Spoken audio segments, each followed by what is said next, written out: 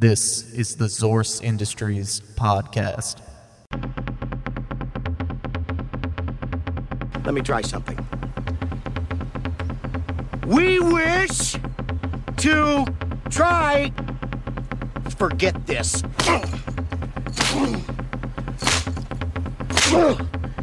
We come in peace on behalf of President Jefferson. You. Oh man, how are things out Chicory way, man? Like So how's good. life treating you? So good. Mm-hmm. Hell yeah. Why do you say that? Just, I can't imagine things being better, you know? Hope you're doing well. I have to ask you, man, do you just have really long hair or are you cultivating a mullet? It's hard to tell with the hat. Yeah, a lot of people are wondering, is it a mullet? Because I've gone with this long hair hat combination. But no, with the recent events with Morgan Wallen, I'm proud to say I'm not on Team Mullet right now. I don't want to say he's given that haircut a bad name again, but he's certainly not helping the cause. Yes. I don't know who that is, nor do I know what you're talking about. He's like a pop country star that recently got caught on a Ring doorbell camera using some profanity that most of the world wishes he hadn't used. But don't worry about it because his record sales did go up 1,000% since he was caught using a racial slur. So. Old pop culture. Oh man, what a weird way to get canceled by a Ring doorbell. Well, he got canceled in the way that his album sales went up 1,000%. Profitable cancellation. Yeah. I don't think we share much of an audience with him, but it would be worth the try to get those podcast numbers. Just walk around to different Ring doorbells and scream profanities. Yeah, just let them fly and see if it helps your podcast take off. Look, I've been doing my best just on my own promoting the podcast by being reprehensible in public, but... Yeah, well, I'm here, sitting here on Instagram like an idiot, wondering why I can't figure it out. Little did I know. you just have to scream the N-word a bunch of times, Yeah, and then that's people will come. I've been going door to door hoping people have Ring cameras installed, just yelling it in the middle of the night, trying to make my career take off. You're just like, I don't agree, and I'm also confused. We're white, and I don't... I'll say I'm sorry. I don't care. He was Just sorry. screaming I'll be profanities. sorry. Everyone's going to be sorry. They'll forgive us. They'll buy our record. It's fine. Yeah, he said the N-word and then was sorry. It sounds like a guy that I should be on board with. Yeah. Like, buy his record. Listen, if all I have to do is cut the front half of my hair and go around and say the worst thing I could possibly imagine saying, then I'll just... If that's going to get my numbers up, I guess that's what modern comedy. It's either that or dancing to obscure pop songs on TikTok. So you pick your poison at this point, you know? Yeah, I think I'd rather almost get canceled than do that. It's fine. You know, I don't know, man. The TikTok thing seems real easy. Real easy. I mean, all you got to do is like contour your cleavage and then figure out how to swing your hips back and forth. I'm going to double dip. I'm going to be dancing down my neighborhood. I'm gonna hook up a loudspeaker on my car, and I'm gonna be a real hot mess, as they say. Look, I don't approve of the things he's saying, but damn, those hips. Yeah. Like, Can't argue with that. He put out like a 3-hour album or something, and people are still buying it. So I mean, it's Jesus Christ. yeah, that's the type of marketing secrets they don't teach you in college. There's no spreadsheet for that. No. There's no spreadsheet for that. Let's go ahead and see that printed in a textbook. marketing magic just in the moment. And next, we're going to be covering trend capitalization, and we're going to be covering that for the next 3 semesters. Thank you. Yeah. Giles, I know next to nothing about you. Where are you from? What are your parents like? And also, where do you get your hair not cut? How about I tell you? Okay? How about I tell you? Yeah. How about that? A lot of people are confused because I moved to Cincinnati from Florida But I was down there for 6 years. I was there for grad school. Before that, Okay. So Yes. you were not indeed a Florida man. no, I am actually a New Hampshire man, which is in many ways the Florida of New England. Yeah, it seems like all lateral moves. You're It's similar in a lot of ways. Yes, things have not improved. To summarize, but yes, I grew up in New Hampshire, and then I went to college in Massachusetts, and then I went straight from college in spring to grad school in Florida. Then I hung out there for a few years, and then I made my way up to Sin City, Cincinnati, Ohio, and that is where our journey here began. And how lovely it has been. oh man, yeah, just gracing us with your presence and then spending It's great. the rest of the time in your house for Yeah. 8 months. I got Yeah, to meet that's- everyone, hit a whole bunch of mics, had a nice 6 months, and then I've been locked inside for a year. So it's been a nice way to acclimate to a new city. You were on the last show that Go Bananas had before it shut down Yes. because of the pandemic. Yep, that is a badge of honor. Famously, my first time hosting a weekend at an actual comedy club. I thought, good times ahead. It's happening. Yep, I am making progress, and that was the second weekend of March of 2020. And There you go. yep, Closing her out. if you watch all of the videos that I recorded of myself that weekend, you'll see me opening each set with some lighthearted jokes about an ongoing pandemic. And we laughed and had ourselves a good time. And then they ripped every single surface out of that club, and it's still mostly disassembled from what I've seen. I was in there over the summer. It's under construction. Yeah. Pretty hard. It's great. Yep. You know, whenever society returns in whatever new form, that might be a place that you can stand in, and it has all walls and ceilings and floors, and that would be Right. cool. One day we can we might dream. be huddled over a garbage can fire there, just remembering the good old times while we're taking shelter from. That's what I suggested when we were doing the roving parking scavengers. lot. Yeah, when we were doing the parking lot shows and it was getting real cold, I was like, let's just fire up some trash cans, see if we can squeeze a couple more weeks out here. Huddle around, do some hobo riffs. It'll be Just great. Keep everyone nice and toasty. We'll get some marshmallows. We'll turn it into a thing. Yeah. It'll be nice, but I don't know. It looks like I'm seeing some rumblings that people are going to try to start doing stand-up in some capacity again in this area. So that's Yeah. it's kind of exciting. I don't know. We'll see what happens, I guess. Yeah, I've been to a show here or there. I Yeah. don't know how smart it is or how much I would recommend that, but Mhm. audiences seem to enjoy it, and maybe they'll survive. Maybe they'll survive it. Perhaps. Yeah. Yeah.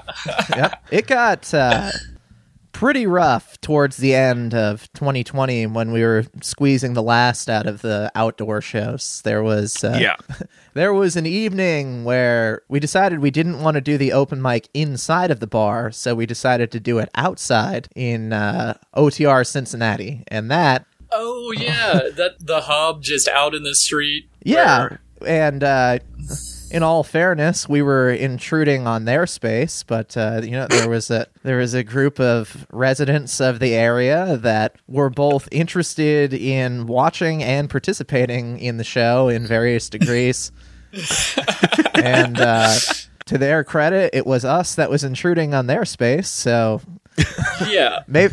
and they It's- did Yeah, reside on the street. If I mean, I it would be as if understand. someone walked into my living room and set up an open mic and decided to use my space. And This is the area where I sell shoes that I found. there was Like- a very nice woman that was trying very, very hard to sell us shoes during the sets. And Jesus Christ. yep, she was trying to sell us our shoes. There was Oh my God. None of them match, but both of these are 12s. Like, what do you want from me? she had some of them. Some of them that she had, I was just like, those aren't the worst shoes I've seen. and And that's where I got these shoes. I considered, but yeah, it was that was getting a little. So that's kind of like the taste that's left in my mouth in the form of stand-up comedy. So I don't know what it is, but for some reason, it's like I'm just not as enthused to have the doors open back up again. But maybe my spirits will change. A little bit of a damper on the excitement of just screaming at people into a microphone. I'm at the breaking point almost right now because I've just been locked in my house with my thoughts for another 100 days, and I am basically about to start painting the walls with my own blood here. I mean, it's. Oh yeah. I thought about that design choice. Yeah, but then a little bit of brains here behind me. It's a rental, and I don't want to have to deal with the deposit. So, I want that deposit back. Yeah, I just went back to looking at my phone, and it's a real cycle that we're in here. Yeah, I was right on the verge, and then I checked my lease, and I'm not allowed to repaint. Yeah, it was in there. They were pretty strict about that. I mean, plus it's got to be hard to paint an entire apartment one pint at a time. I mean, it's a slow going process. You get halfway through it, you decide, I don't know why I started this in the first place, but now I have to finish, and now I have to do a second coat because the freaking beige underneath is bleeding through. It's all bad. It's just all bad. But it's passion, if you believe it. If you love what you're doing, you never spend a day at work, as they say. Blood, sweat, and tears, mostly blood. Yeah. Well, it's hard to sweat. I've lost so much blood, I'm actually not able to sweat anymore. They don't teach you that in college either. There's a lot of things you learn in the real world, Welcome to Dr. Chickering U, where you're going to take some classes that weren't on the syllabus. Yeah, I'm no, syllabuses are inside classes. It's the other way around. Who could be certain at this point,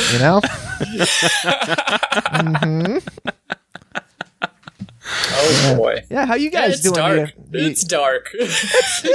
Things are what they are.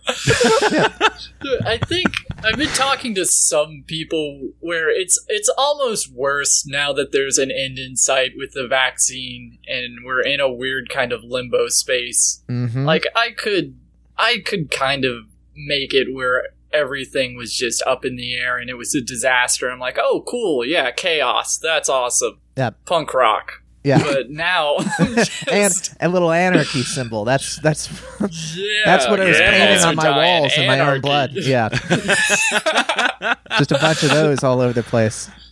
Man, yeah. That would be a cool video game opener thing, like an Ubisoft thing, except it's you blowing your brains out and then you fall forward and there's an anarchy sign behind you. Yep. Oh, that would be tight. I like it's that. Like Tony Hawk Pro Skater 3. I'm here for that. Oh no. Yeah. You good? We're good. No, we're fine. I have no idea what you guys just said for the last 15 seconds, but I mean, it's cool. It's pretty much. Yeah, you can fill in the gaps. This is the world we live in now. This is podcasting. There's latency to take into effect. There's lighting, which I clearly don't know anything about. I have a giant dome light right behind my head. I love casting shadows. Yeah. It's the best. Yeah. I set up the ring light right behind the back of my head, so I look like that's a what it's for, Madonna right? album You get cover. that halo effect. Yeah, you're a Renaissance I like painting at that point. Witness protection program lighting, where it's just my face is completely dark and my voice is 3 octaves deeper. Smart move. That's how I like to podcast. Yeah. Well, with the whole, AI, Skynet, Terminator 3, etc. Yeah, you can't be too careful. So that's a smart move on your part. We're just trying to protect our identities for the future. Future-proofing the podcast. This is a Swapcast. Yeah. And I listened to, I'm not going to lie, 15 minutes of your podcast before we started recording, so I'm pretty savvy with it. You're a pretty big fan. Yeah. Well-versed. I'm a Chickering magnet? I'm a chickhead? Yeah. I'm a chickadee? Yep, that's all of the... I'm hoping all 3 of those things take off. Yeah. I'm just putting it out into the universe. That's just different tiers on Patreon. That's all they are. Appreciate it. So, yeah. Are you a self-help podcast, health and wellness? Is Yeah. that the doctor part? Yeah. I'm here to help people. Yeah, that's pretty much the goal. That's the vibe I picked up on. Yeah. And I felt like there was some soul healing going on, and even here, just talking about mostly suicide and killing ourselves, Good. I feel like there's some wellness going on here too. Yeah, well, we keep it real.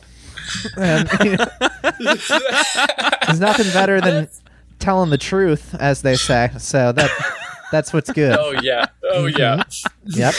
The worst thing in the world would be like a doctor who wasn't realistic about the realness of, just the possibility of escaping life entirely. It's like, look, I'll keep you alive if you want it, but do you? Yeah. People have described my podcast as Kevorkian. That's what they're usually thinking. They think, oh, he's a doctor, this guy's a doctor, that's why the show is this way. It makes a lot of sense. I like that approach that Dr. Kevorkian took, where he's like, look, I learned all this stuff about keeping people alive, but do we really have to? Right. Like, maybe we're going the long way around with all this doctor stuff. Yep, it's same approach as Picasso. He was actually very good at painting landscapes and fruit, but then he was like, why would I keep doing this? And then, of course, rise of Cubism, et cetera, et cetera. It's not foreign territory for us to describe art history on this show. We're rewriting the whole doctor book. It's like, let's go the other way. Let's learn the fastest way to get these people out of the hospital. Exactly. Yep. Insurance path of least resistance. Yeah. Oh shit, Giles. So, what were your parents like growing up? Because that's something that I always find very interesting when it comes to psychopaths that try and be funny in front of people on purpose. Well, let me tell you something. Yeah? I had 2 of them. Oh, boy. So lucky. I had 2 of them, and they raised me. Mother and father, standard. Okay. Standard, common. They both worked, and I watched an enormous amount of TV, and that is mostly what I credit my entire life towards being, is watching a pathological amount of television for the first 25 years of my life. So I would credit a lot of that. A lot of VHS on rotation. A lot of mid-90s comedies played back-to-back over and over again. Big Farley household over and over again. Mm-hmm. Okay. The standards. Yeah, big Wayne's World situation going on there. Jurassic Park switching on and off, just kind of break up the monotony every once in a while. Yeah, okay. Yeah, I smell what you're stepping in. Mm-hmm. So, were your parents funny? I guess. I mean, they didn't do sets or anything. Yeah. I didn't really know them that well, but we didn't really hang out that much. I don't know. Yeah, I'm too close to it. I have had people that are like new to my household be like, "You guys are funny," but I mean, it's right. It's that's just Thursday to you. I mean, like we were a constant sitcom watching. Like television is on when we are in the house type family. So I mean, really, it was whatever the fine folks at NBC and Fox were really cranking out at that point in their heyday. In my opinion, that was a big part of the culture inside of the Chickering household. Word. Yeah. Okay. Yeah, back when things were simple and good, and you had one corporate executive decide what it is that everyone likes. You don't have all these people coming up trying to create what they like and then hope that there's an overlap. Yeah. No, one guy, one white man saying this is TV. One former tobacco executive that got this job through nepotism. He decides what commercials you're going to be watching. Yeah. That was back when the world was good. He had a fistful of scotch, and the other hand had nothing but focus group paperwork. Exactly. And he was ready to make decisions. Yeah. Back when the world was simple. And, that was the major thing that warped my entire brain for my whole life. So that was good. Yeah. I was a big Adult Swim person. We didn't have cable for a lot of my childhood, so it was like Arthur, PBS, a lot of that, and then just straight to like Invader Zim and Grim Adventures of Billy and Mandy. Yeah, see, when those were taking off with peers at my age, I was just like, what do you mean you guys haven't seen Black Sheep 30 times? It's like, you're 11 years old and you're going to tell me you haven't seen Wayne's World 2 and have an opinion about where that falls relative to Wayne's World 1? You haven't written a dissertation on the Spade Farley opus. Right. It's just like, yeah, go watch your cartoons, children. Right. I'm learning karate from Beverly Hills Ninja. There was a period of my life where I really thought that was happening. So yes. Yeah. Yes. Yep. Yeah, hyper-conservative household. I didn't watch anything that didn't come from the Focused Christian Movie Network. We got VHS movies in the mail. If that had happened to me, bad. I would probably be like an elected official, and I would think very differently of the entire world than I do right now. Like, when I look back at some of perhaps the negative impacts of the sedentary lifestyle of watching 3 movies a day, 5 days a week, I realize where my mind would have wandered elsewise, and I don't imagine it being good. What exactly do you mean by that? Like, I don't know. When I'm left to my own devices, I tend to get creative in ways that aren't necessarily productive. So it's usually just, it's better that I keep myself entertained in some way, you know? Okay. Yeah. Okay. Gotcha. Use TV as a sedative for your negative, patterns of behavior. Through much of my young life, yes, it was great. Okay, and then gotcha. And then finally, I turned 25, and I started doing open mics, and then that opened a whole new world of wasting time, debauchery. Just instead of watching people embarrass themselves through a television, I got to go stand in the back of a room and watch them do that in real life. And boy, if that didn't completely changed my entire life, I got to yeah. You just went from watching TV for 25 full years and stepped into an open mic bar, and you're like, okay, and this is real life. Kind of. I mean, the lines sure have been blurred. When I'm watching someone on stage, I certainly don't feel any different than when I'm watching TV, and I certainly don't react any differently. I don't hold anything back when I see something I do or don't like. It's just now there are people around me for me to share my opinion with, and that's just been great. Yeah, that was actually 5 years ago.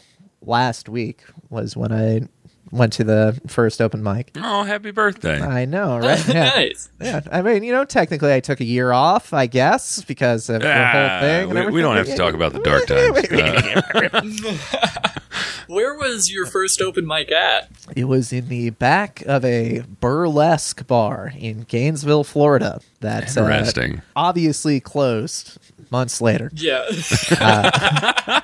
It's called the Market Street Pub, and that was run on Tuesday nights. And that was the only open mic for like a year.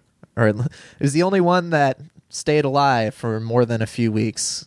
Gotcha. Okay, so it was the only one around you. You didn't look at a list of mics and be like, burlesque bar. That sounds like my jam. Yeah, I could drive an hour and a half to Jacksonville, Florida, and go to worse mics if I felt so inclined, but I never got so tempted as to do it. Or I could go to Orlando and drive 2.5 hours each way and also go to worse mics. So it's, sounds tempting. I mean, it's the burlesque bar. Mm-hmm. But yeah, that was run by the same producer that had been running a Tuesday mic for years and years, and she still does that and continued building that up. There was one point for several years where that Tuesday show was outside at a bar in Gainesville and would regularly draw 20 to 30 comics, but then it would also draw 20 to 30 to 50 audience members to come and watch an open mic. So that really? I realized at the time, I was like, this doesn't seem very common. And then I did like a road trip around the U.S. and hit open mics, and then I went to different cities, and I was like, yes, this is extremely uncommon. So it was like, why did I leave? Good luck pulling 50 people to a bar show doing virtually anything else that doesn't involve like a major celebrity on it. But yeah, it was very cool, and it was at like a very just like even-tempered bar. So it was an extremely supportive environment, which was great for people that are starting out, and that was cool. You remember how your first set went there? Yeah, so were there 50 people out? No, there were not at that show. That wasn't until 2 bars later. Gotcha. Yeah. No, at that show, I recorded a video of it because I was like, I'm probably going to want to document this experience. And I did not have the strength to watch it for 5 full years. And then I pulled that up last week for the first time. And really? Yep. And it's only a 3-minute set, and I wanted to pull my face off from my skull. Yes. Because I remember, like, people laughed and it went okay. So it wasn't like, if it hadn't gone well at all, I would have just never done stand up again. And again, I would either be still watching that amount of TV, or I would be like, I don't know, would have gotten really into darts or something, like just some obscure. I would build like high performance golf carts, and I would be like $50,000 invested into that. And you guys, or do lawnmower racing or something. It would have just been something insane that I would have spent my time. That would not have been productive. So it's not too late. That does sound really cool. I still, when the weather warms up again, we'll see what my weekends look like. But yeah, if this pandemic keeps stuff shut down, and you can drive high performance golf carts around, I'll probably check Craigslist after this to see what my options are, see if I can get a shop set up here. But yeah, I watched the first set for the first time last weekend, and I was just like, damn, that I should have stopped maybe. But I did not. I just kept doing that, and then just kept doing it more and more, and then I did it so much that finally they let me host a club, and then the entire world shut down. So that's what you get. Wow, beginning to end. Yeah. Yep, the end. Yeah. Oh man. Yeah. What have you been doing with all of your... I mean, are you working from home? Are you still going to work? Like, how much time are you actually having to fill during the day right now? Yeah, I have kept employed the entire time, which has been great. Hell yeah.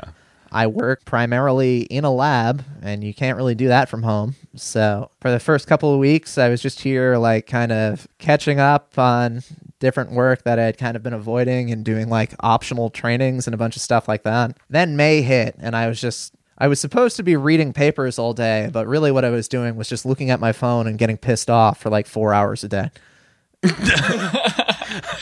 I carried that probably May through July, August. I was sitting here and my computer was open, and I was sitting at a desk in front of my computer 8 hours a day, but my main occupancy during the day was just getting pissed off at my phone. Yeah. I worked from home a good bit, and it went downhill quick. It started with me getting work done, and it turned into me, at my parents' place with my laptop open, moving the mouse every 5 seconds while Platoon was playing on Netflix. And my dad walks downstairs and is like, Platoon at 8 a.m, huh? Yeah. Yeah, it's a good flick. I watched The Sopranos for the first time, and I did that. Yeah. I did that like early. On a rewatch. Yeah, I had never seen it, so I started that at like the end of March, because I was just like, I'll watch a couple episodes of this, and then they'll probably open The Office back up. And I watched The Sopranos in 21 days, which, if you do the math, that's 84 hours of television in 21 days. Which is not really light watching either. No, that's very dense, very dark. That's a part. It's funny because, like, I don't know how much influence was like, oh, this is a pandemic and this is going to be here for a while, versus like me just watching people murder each other for 4 or 5 hours a day for 3 weeks straight. I was a different person at the end of that. Did that affect you? Were Oh, you definitely. you start keeping ducks and talking to a therapist? No, I just started April and I was just like, man, I sure hope I don't have to kill anyone today. Oh, man. Unfortunately, I didn't, because I didn't interact with anyone. But yeah, it was pretty cool. Yeah, it was a pretty good start. Yep. Yeah, and then after that, eventually the mics opened back up, and that was okay for a while, and then we locked ourselves back inside. It was good seeing you at the parking lot shows at Go Bananas for a while. Dude, it was amazing. That was a ton of fun. I spent so much of my time before stand-up was spent sitting inside watching TV, not talking to people, and I didn't realize how much I had changed. I didn't realize I enjoyed communicating with people face to face. Changed my whole perspective on shit. Say what you will about stand-up, but I discovered empathy with it. I'm getting close. I'm starting to realize there may be value in human connection. I don't know what it is. Yeah. Stand-up where we avert school shootings, all sorts of stuff. It's a good, every high school should have a stand-up club for all the real dangerous kids to get together and try to have some LOLs. Yeah, probably solve a lot of problems. People collaborate. I think me not doing stand-up in high school would be worth a school shooting or two, I think. So maybe let's not go down that road. Just to avoid the trouble. Yeah, I had started writing bits I thought might work when I was like a freshman in college, and I had an episode with Josh O'Neill, who grew up in the same place that I went to college, and we got to talk a little bit about like what his experience was doing stand-up there, and ultimately I am very glad that I never started at that point in that area. But looking back, I think 25 was an appropriate age to start doing this. Yeah. Sometimes I do wish I would have started like at a Dave Chappelle age, but looking back, I was just like such like a sad, unaware person that I'm like, what would even... I would probably get run out of the scene. Guaranteed. I watched my video from 5 years ago, and that was eye-opening enough for me to realize, like, maybe I should have tried. Further. Maybe I should have waited another year. I don't know. Yeah. Just start at 35. That would be. Might as well. Yeah, just Lewis Black the situation. Just.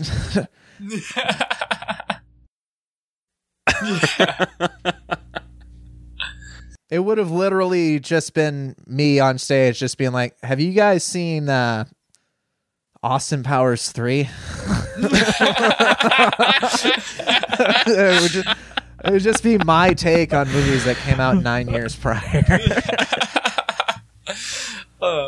There is something about like really old, just like obscure movie references that I love in stand-up.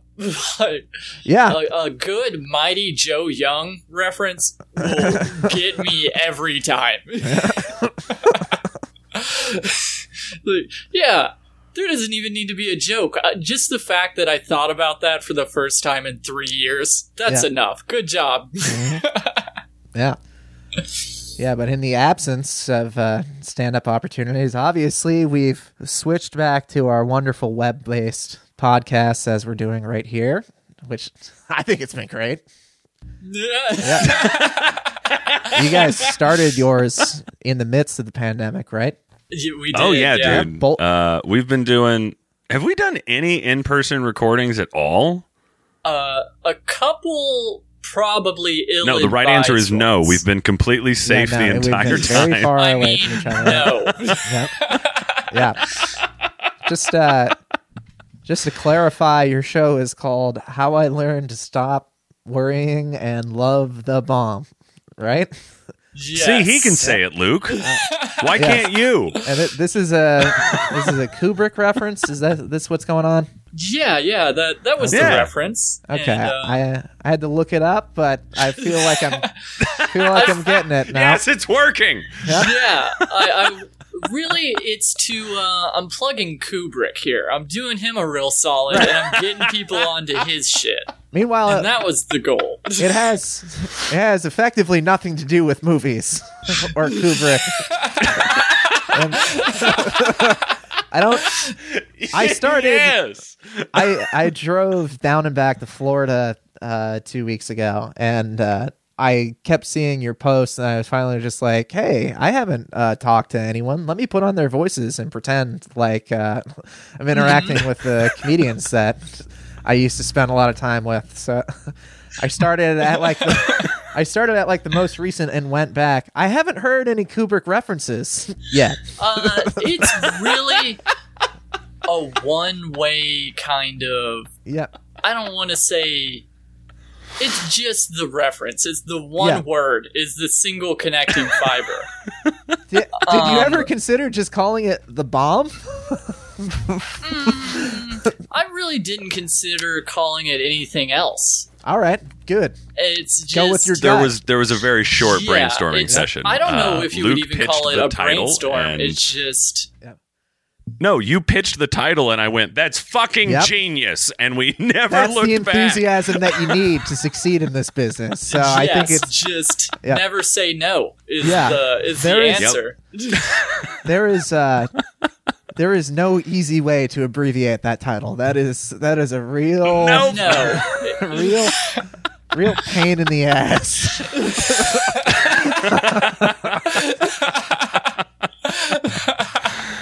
Oh, we just like to shoot ourselves in the foot on day one, like from the starting line. Let's just handicap ourselves. I think it's good. I named my show its stupid title because I started it like a month after I finished my PhD and I was unemployed, and I thought it would be like funny and ironic if the only place that I used my title of doctor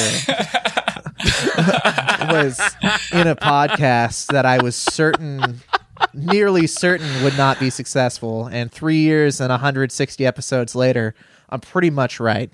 And well, I did want to mention that we do have 2 doctors on the podcast. What? Because I sent $20 to the Universal Life Church. Oh. Way back when, and they sent me a pretty comprehensive leaflet on metaphysics and a degree. Okay.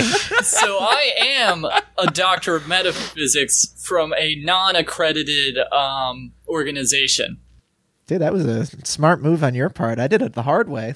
Yeah. I mean, it was $20, but I share my alma mater has Dr. Hunter S. Thompson. Oh. He got his for free. Well, of course. Basically, anyone who wants to send in $20, you just check the box that you want your degree in, and they trust that you read 2 or 3 pages of just comprehensive information they send you. So, wow, that's pretty good company to be in. I think one of the most famous people that graduated from UF was international swimming bad boy Ryan Lochte. Oh yeah, that's good company. Yeah. It is. I heard he robbed that convenience store, and he's like, "That's a UF boy, tried and true, right there." Probably. Yeah, he's pretty cool.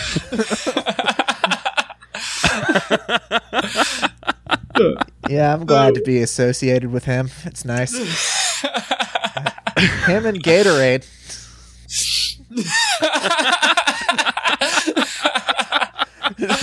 Two pretty good things. Who's done more for sports? Really? Yep. Oh my God. Well, Giles, on our side of things, we do have a specific gambit that we're after here. So when we, initially Luke talked to you about doing the whole Swapcast thing, I'm sure he told you what our stuff is about. And gave you a full comprehensive rundown of what we were doing here, what we were trying to get done. As I had mentioned, I had binged quite a few episodes just sitting on 75, just blasting. That's right. I'm so sorry. I already forgot the fact that you did your homework. I'm in it now. Yeah. You came on here well aware of the standards that we put our guests to. Yeah. If you guys ever do consider renaming your show, you might want to try calling it Top Chris Seamer, because I don't think I don't foresee anyone beating a story where they got booed off stage by 5,000 Cat Williams fans. Like, that is truly insane.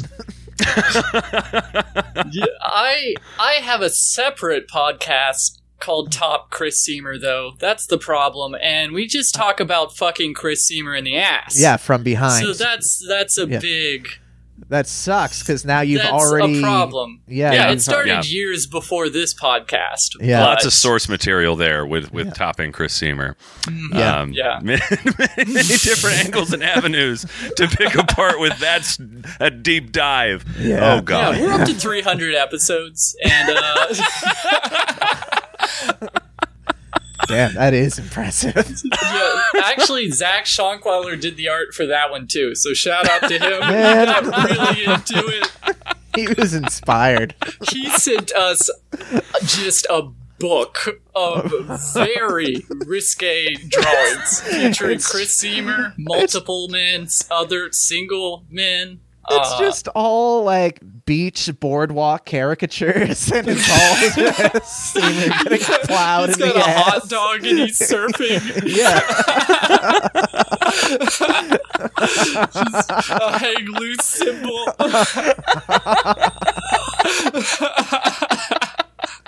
Man, I can't wait to see that guy again.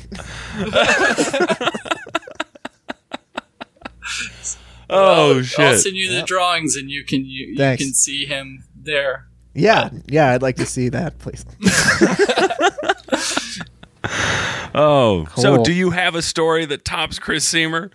When I was listening to the episodes, I was trying to rack my brain, because like no one can top that. No one in all of stand-up. Although I'm sure there's probably like an entire community of people that have tried to open for Cat Williams and had it not work out. That would actually be the real podcast that I would want to listen to. People that got their fucking ass handed to them in front of Cat Williams. Because I'm sure Chris is not the only person that's happened to. Yeah, that support group. Yeah. Yeah, dude. But I was trying to... I've certainly never had an opportunity like that. Where there's even been a margin of error, but I was trying to go through and I was trying to think of what the worst that has happened to me, and I haven't had any type of show where it's, first of all, I haven't had a show where it's been like, this is an opportunity. like period. Even in my most grand illusions, I've just been like, oh yeah, I definitely want to do well on this show. Maybe that'll get me somewhere else. I've never been like, this is it. I don't know. So I went through, what I did find was the first thing that I really considered a bomb. And I actually was able to find the video this morning.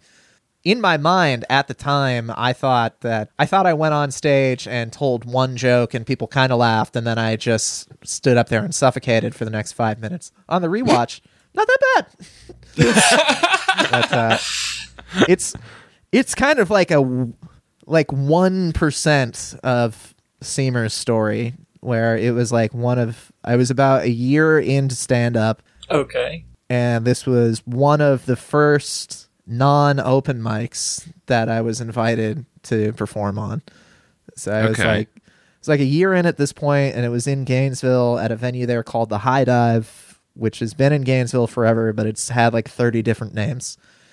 And it was this dude from Atlanta named Plug Chapman. And like, that's a fun name. Yeah.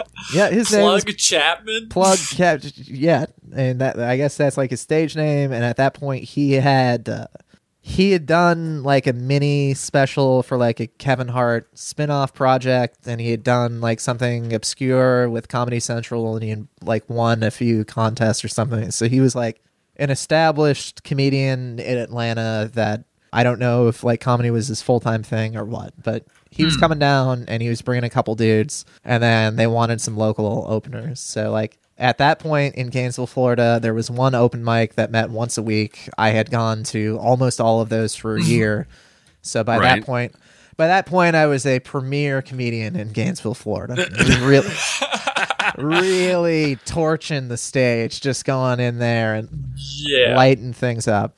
And I think at that point I was really like, oh yeah, like this is like a book show. Like I do want this to go well. So I pulled my best 5 minutes, which at that point was stuff that I had done like 3 or 4 times. And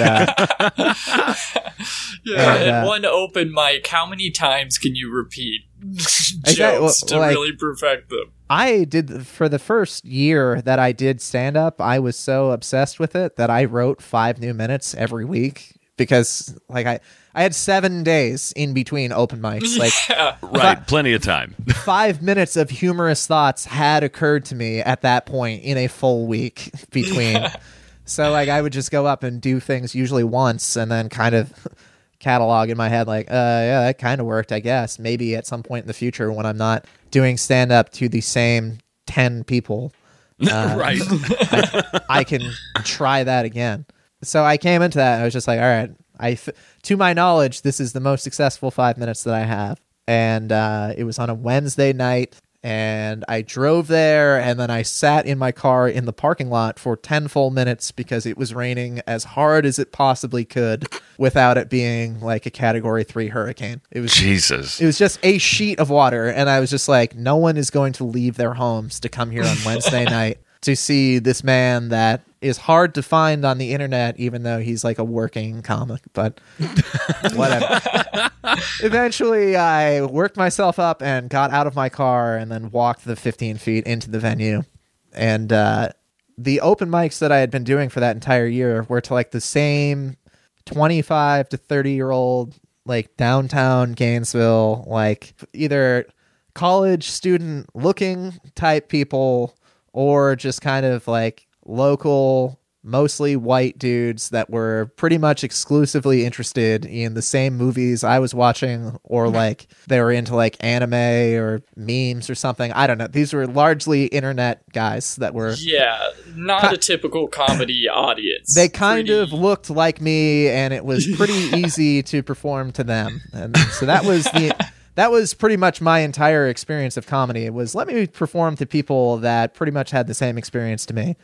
And I walk into this room, and it turns out that Plug Chapman's audience has a solid core of like husky African-American women that that did not seem to have a lot of overlap with me. I swear to God, like I looked out into the crowd, and it was like 3/4 like plus size black women that were like very well done up for a night on the town. And I was like, I think this could be an issue.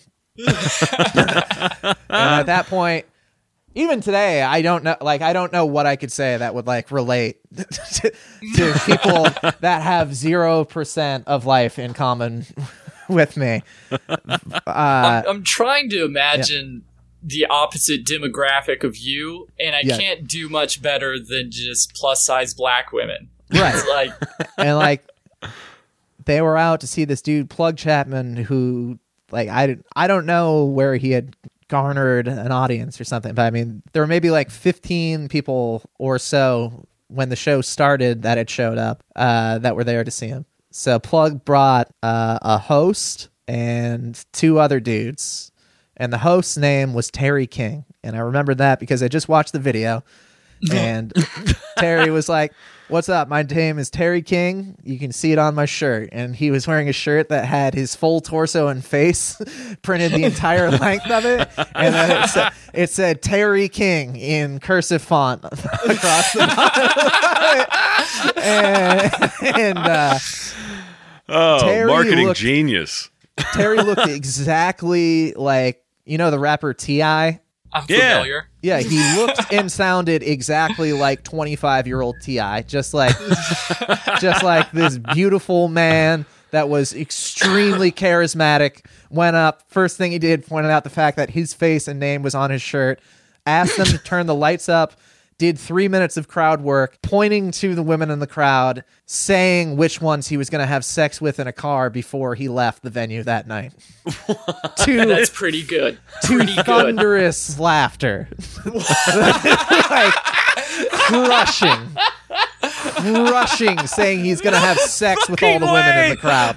Oh my God. Absolutely crushing. And he goes, "All right, first up is a local favorite, Giles." And then he had them start clapping, and then they immediately stopped when he stopped. And he goes, "You need to stop. You need to clap more." And then he starts clapping. Oh no! And then I arrived, and I was wearing a camo windbreaker and a "Saves the Day" T-shirt. Nice. Yep. And I got one joke off in the beginning where it's just like, "Man, it's cool because once I get off the stage, no one's going to be able to recognize me in the crowd." And and that actually worked. And then in my brain, as it was happening, it was dead silence for the next 4.5 minutes, and it was the worst experience of my life. On the rewatch of the video, I was like, "Oh, this is like a 4 out of 10." Which isn't passing. Yeah, it's not a zero. It's a failure. It is, of course, a failure, and the laughter dissipated throughout the set, and then I closed to almost complete silence, and I was like, "All right, thank you." Nice. So that was the first time I really ate shit, and then there was... What was some of the other material that didn't work? Like, what type of jokes were not hitting? I had done a bit a few weeks earlier about the place I went to college, which is a city called Worcester, Mass. And I had done that bit twice to people in Gainesville, and they like it crushed both times. It was true stories, which 99% of the things I say on stage, especially now, are just complete fabrications. Every time you I have that style of like, I'm starting a business in this ridiculous thing, right? And it's just things that couldn't possibly be real. But and maybe it all stems from this. But 90% of the time, where I try to tell a story that's even based in fact, I don't know what it is. People are just like, I don't care. You walked off stage and you're like, "I'm never being honest about my real life ever again." I think that honestly, that probably happened at that point. I think I learned my lesson, but it was just like true stories about like, and this really happened. Worcester, Mass is like this beat down industrial city that was really popping off in like the late 1800s. And then it has just fallen to shit since then. Like, imagine if Detroit just never had an auto industry.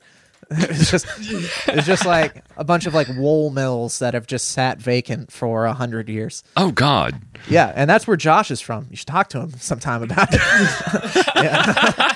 Look, Josh has been on our ass about getting on the podcast for just... Well, whenever he stops making Garfield TikToks and getting 3 billion followers, maybe you guys can get his attention. Yeah, once he starts reaching out to bigger names to try and get on the podcast, then maybe we'll consider him. Yeah, once he can build that network. Yeah, like there was a story from when I was in school there where like I had a roommate and she was working on a group project with a couple people, and then they were like wrapped up and it had gotten dark, and then one of the girls in the group was like, "All right, I'll see you guys later. I'm walking home." And she pulled a hammer out of her backpack. The hell? And they were all just like, what are you doing with that? And she goes, "Oh, I just walk with this, so people don't mess with me." And that's like, yeah, like, because it's just a shitty area where people got robbed. So, like, Oh my god! yeah, like there was This a is girl my that just backup for when I forget mace. no, she didn't have mace. She just walked around the streets with a fucking hammer in her hand, and like that wasn't that weird. There was this. We kept getting these emails at one point because there was a serial thief that kept stealing bicycles. But he was easy to identify because he kept stealing bicycles while dressed fully as a clown. like full clown outfit and makeup, going around stealing Huffies and shit. And then like I had a coworker in a lab, and he came in one day and he's just like, dude, me and two friends were trying to walk home yesterday. And this drunk guy came up to us on a bicycle, and he goes, all right, hand it over. And we're like, what? He goes, give me your stuff. And then it was like 3 20-year-old dudes against one drunk guy on a bicycle, and they just go, no. And he goes, all right.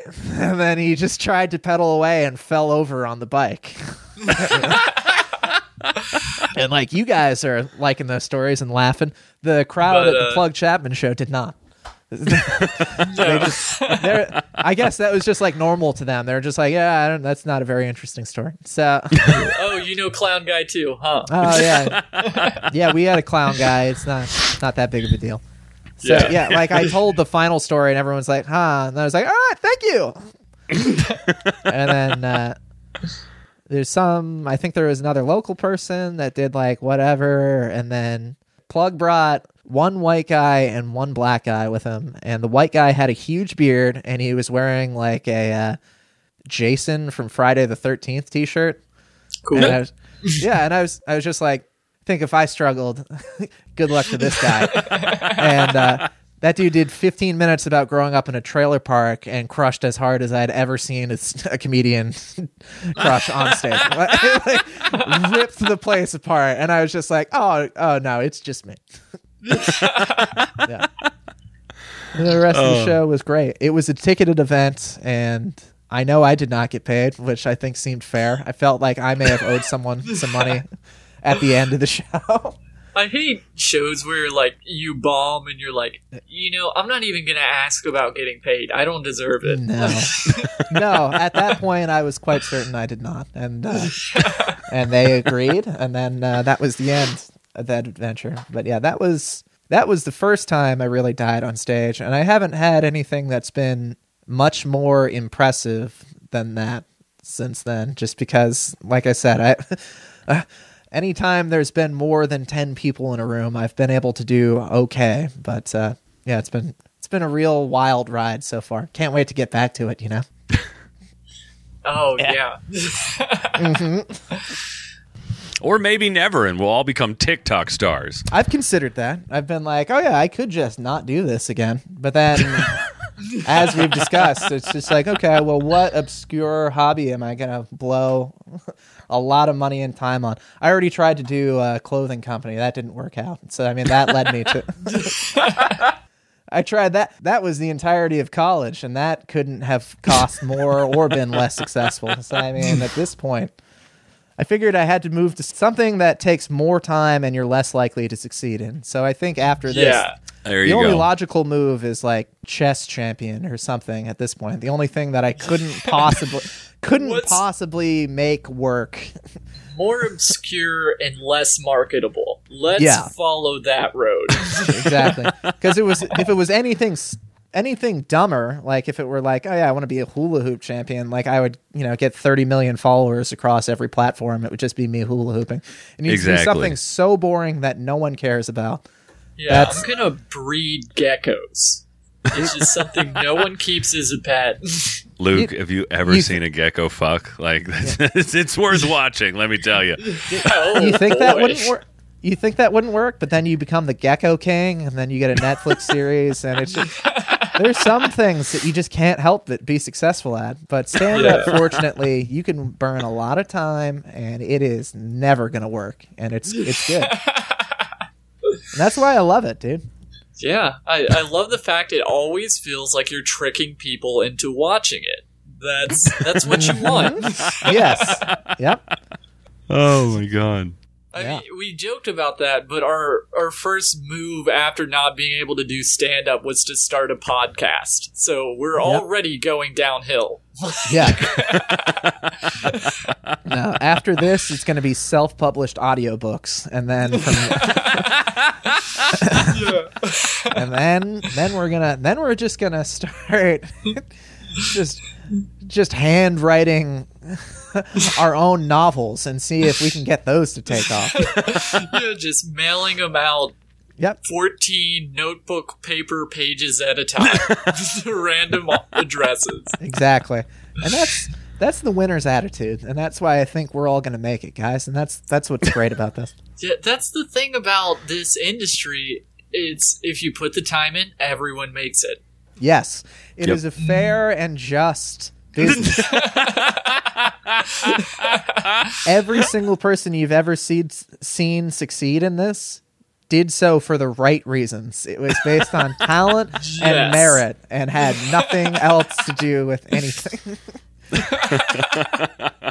It's never a fluke, and it's never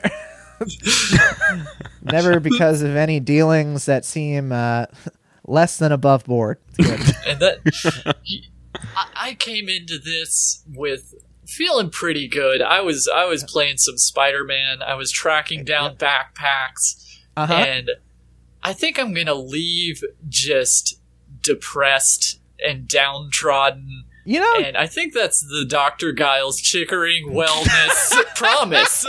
You're not the first person to mention that.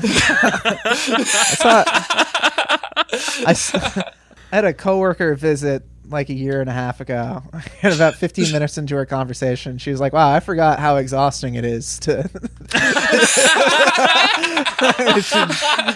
she was just like, wow.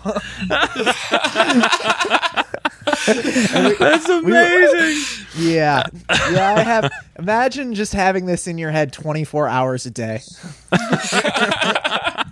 Imagine just being locked in a house and this is the only narrative you have. It's good. What I'm saying is I'm having fun here.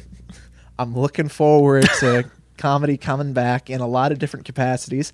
I can't wait to see how much better it's going to get. Yeah. You know? No, like comedy in general. I can't wait to see how much better it's gotten now that everyone's been not doing it for a year. Yeah. We're going to show up. There are going to be people that want to see it. Everyone's going to be good at it. I think one of my major gripes about open mic comedy where it wasn't dark enough. No. Like, we didn't have enough depression. We didn't have enough, like, introversion, just staring deep into the black pit of our souls and thinking about what really makes us tick. I'm looking forward to a lot of that. Let me take you to a little place called Florida, and we'll hit some mics. And you'll see how dark it can really get. Come here on the Dr. Giles Chickering tour boat of just broken people. Yep. And we're going to head down Florida ways. It'll be nice. It'll be a good time. It's the Dr. Giles Chickering airboat. Mm-hmm. We'll be cruising. Oh my god. Yep. All right. How do we bring this train into the station? We're doing two shows on the same. I don't know what happens now. Well, I don't even know what just happened. Yeah. Well, if you feel like that, then we've pretty much wrapped up my version of the show. And we hit all my bubbles. If you're confused, I told my bomb story. I think we got that out of the. I'm feeling like I think all the boxes are ticked, man. Yeah, I feel like we crushed it. I want to thank you guys for having me on here, doing a nice little Swapcast. I think this is going to be exactly what both of us need to propel our respective shows into the stratosphere. Yeah, I see skyrocketed. What listeners we have, I see them hearing this and then just all of them jumping ship and joining your podcast. Probably, dude. Yeah, I got a lot of... I think we just lost I think we turned our podcast over to your hands, and we can stop after this. We can just call it a day. We can do So, next Sunday, just send Luke some audio. He'll get it uploaded to Urban Artifact. We'll just seamlessly transfer you into our position there. Yeah, that would be great. Yeah. We'll get that hooked up. We'll do a merger, and it'll be fine. Well, I'll get the paperwork ready. You bought us out for the cost of $0 and an hour and 8 minutes. Just Okay, dude. I think we got a good bit. We got a solid business plan going. I think we're going to be ready to rock. All right, let's get these papers signed, and we'll get us moved out. And all right. Thank you for the hostile takeover. Well, thank you. I think this has been a great time, and it's been fun. It's been good. I've talked to some human beings and made some real connections. It's been good. Well, maybe I'll see you in the real world in the next couple of weeks. Months. Yep, we'll see. Maybe. We'll see. Take care, bud. Let me try something. We wish to try. Forget this.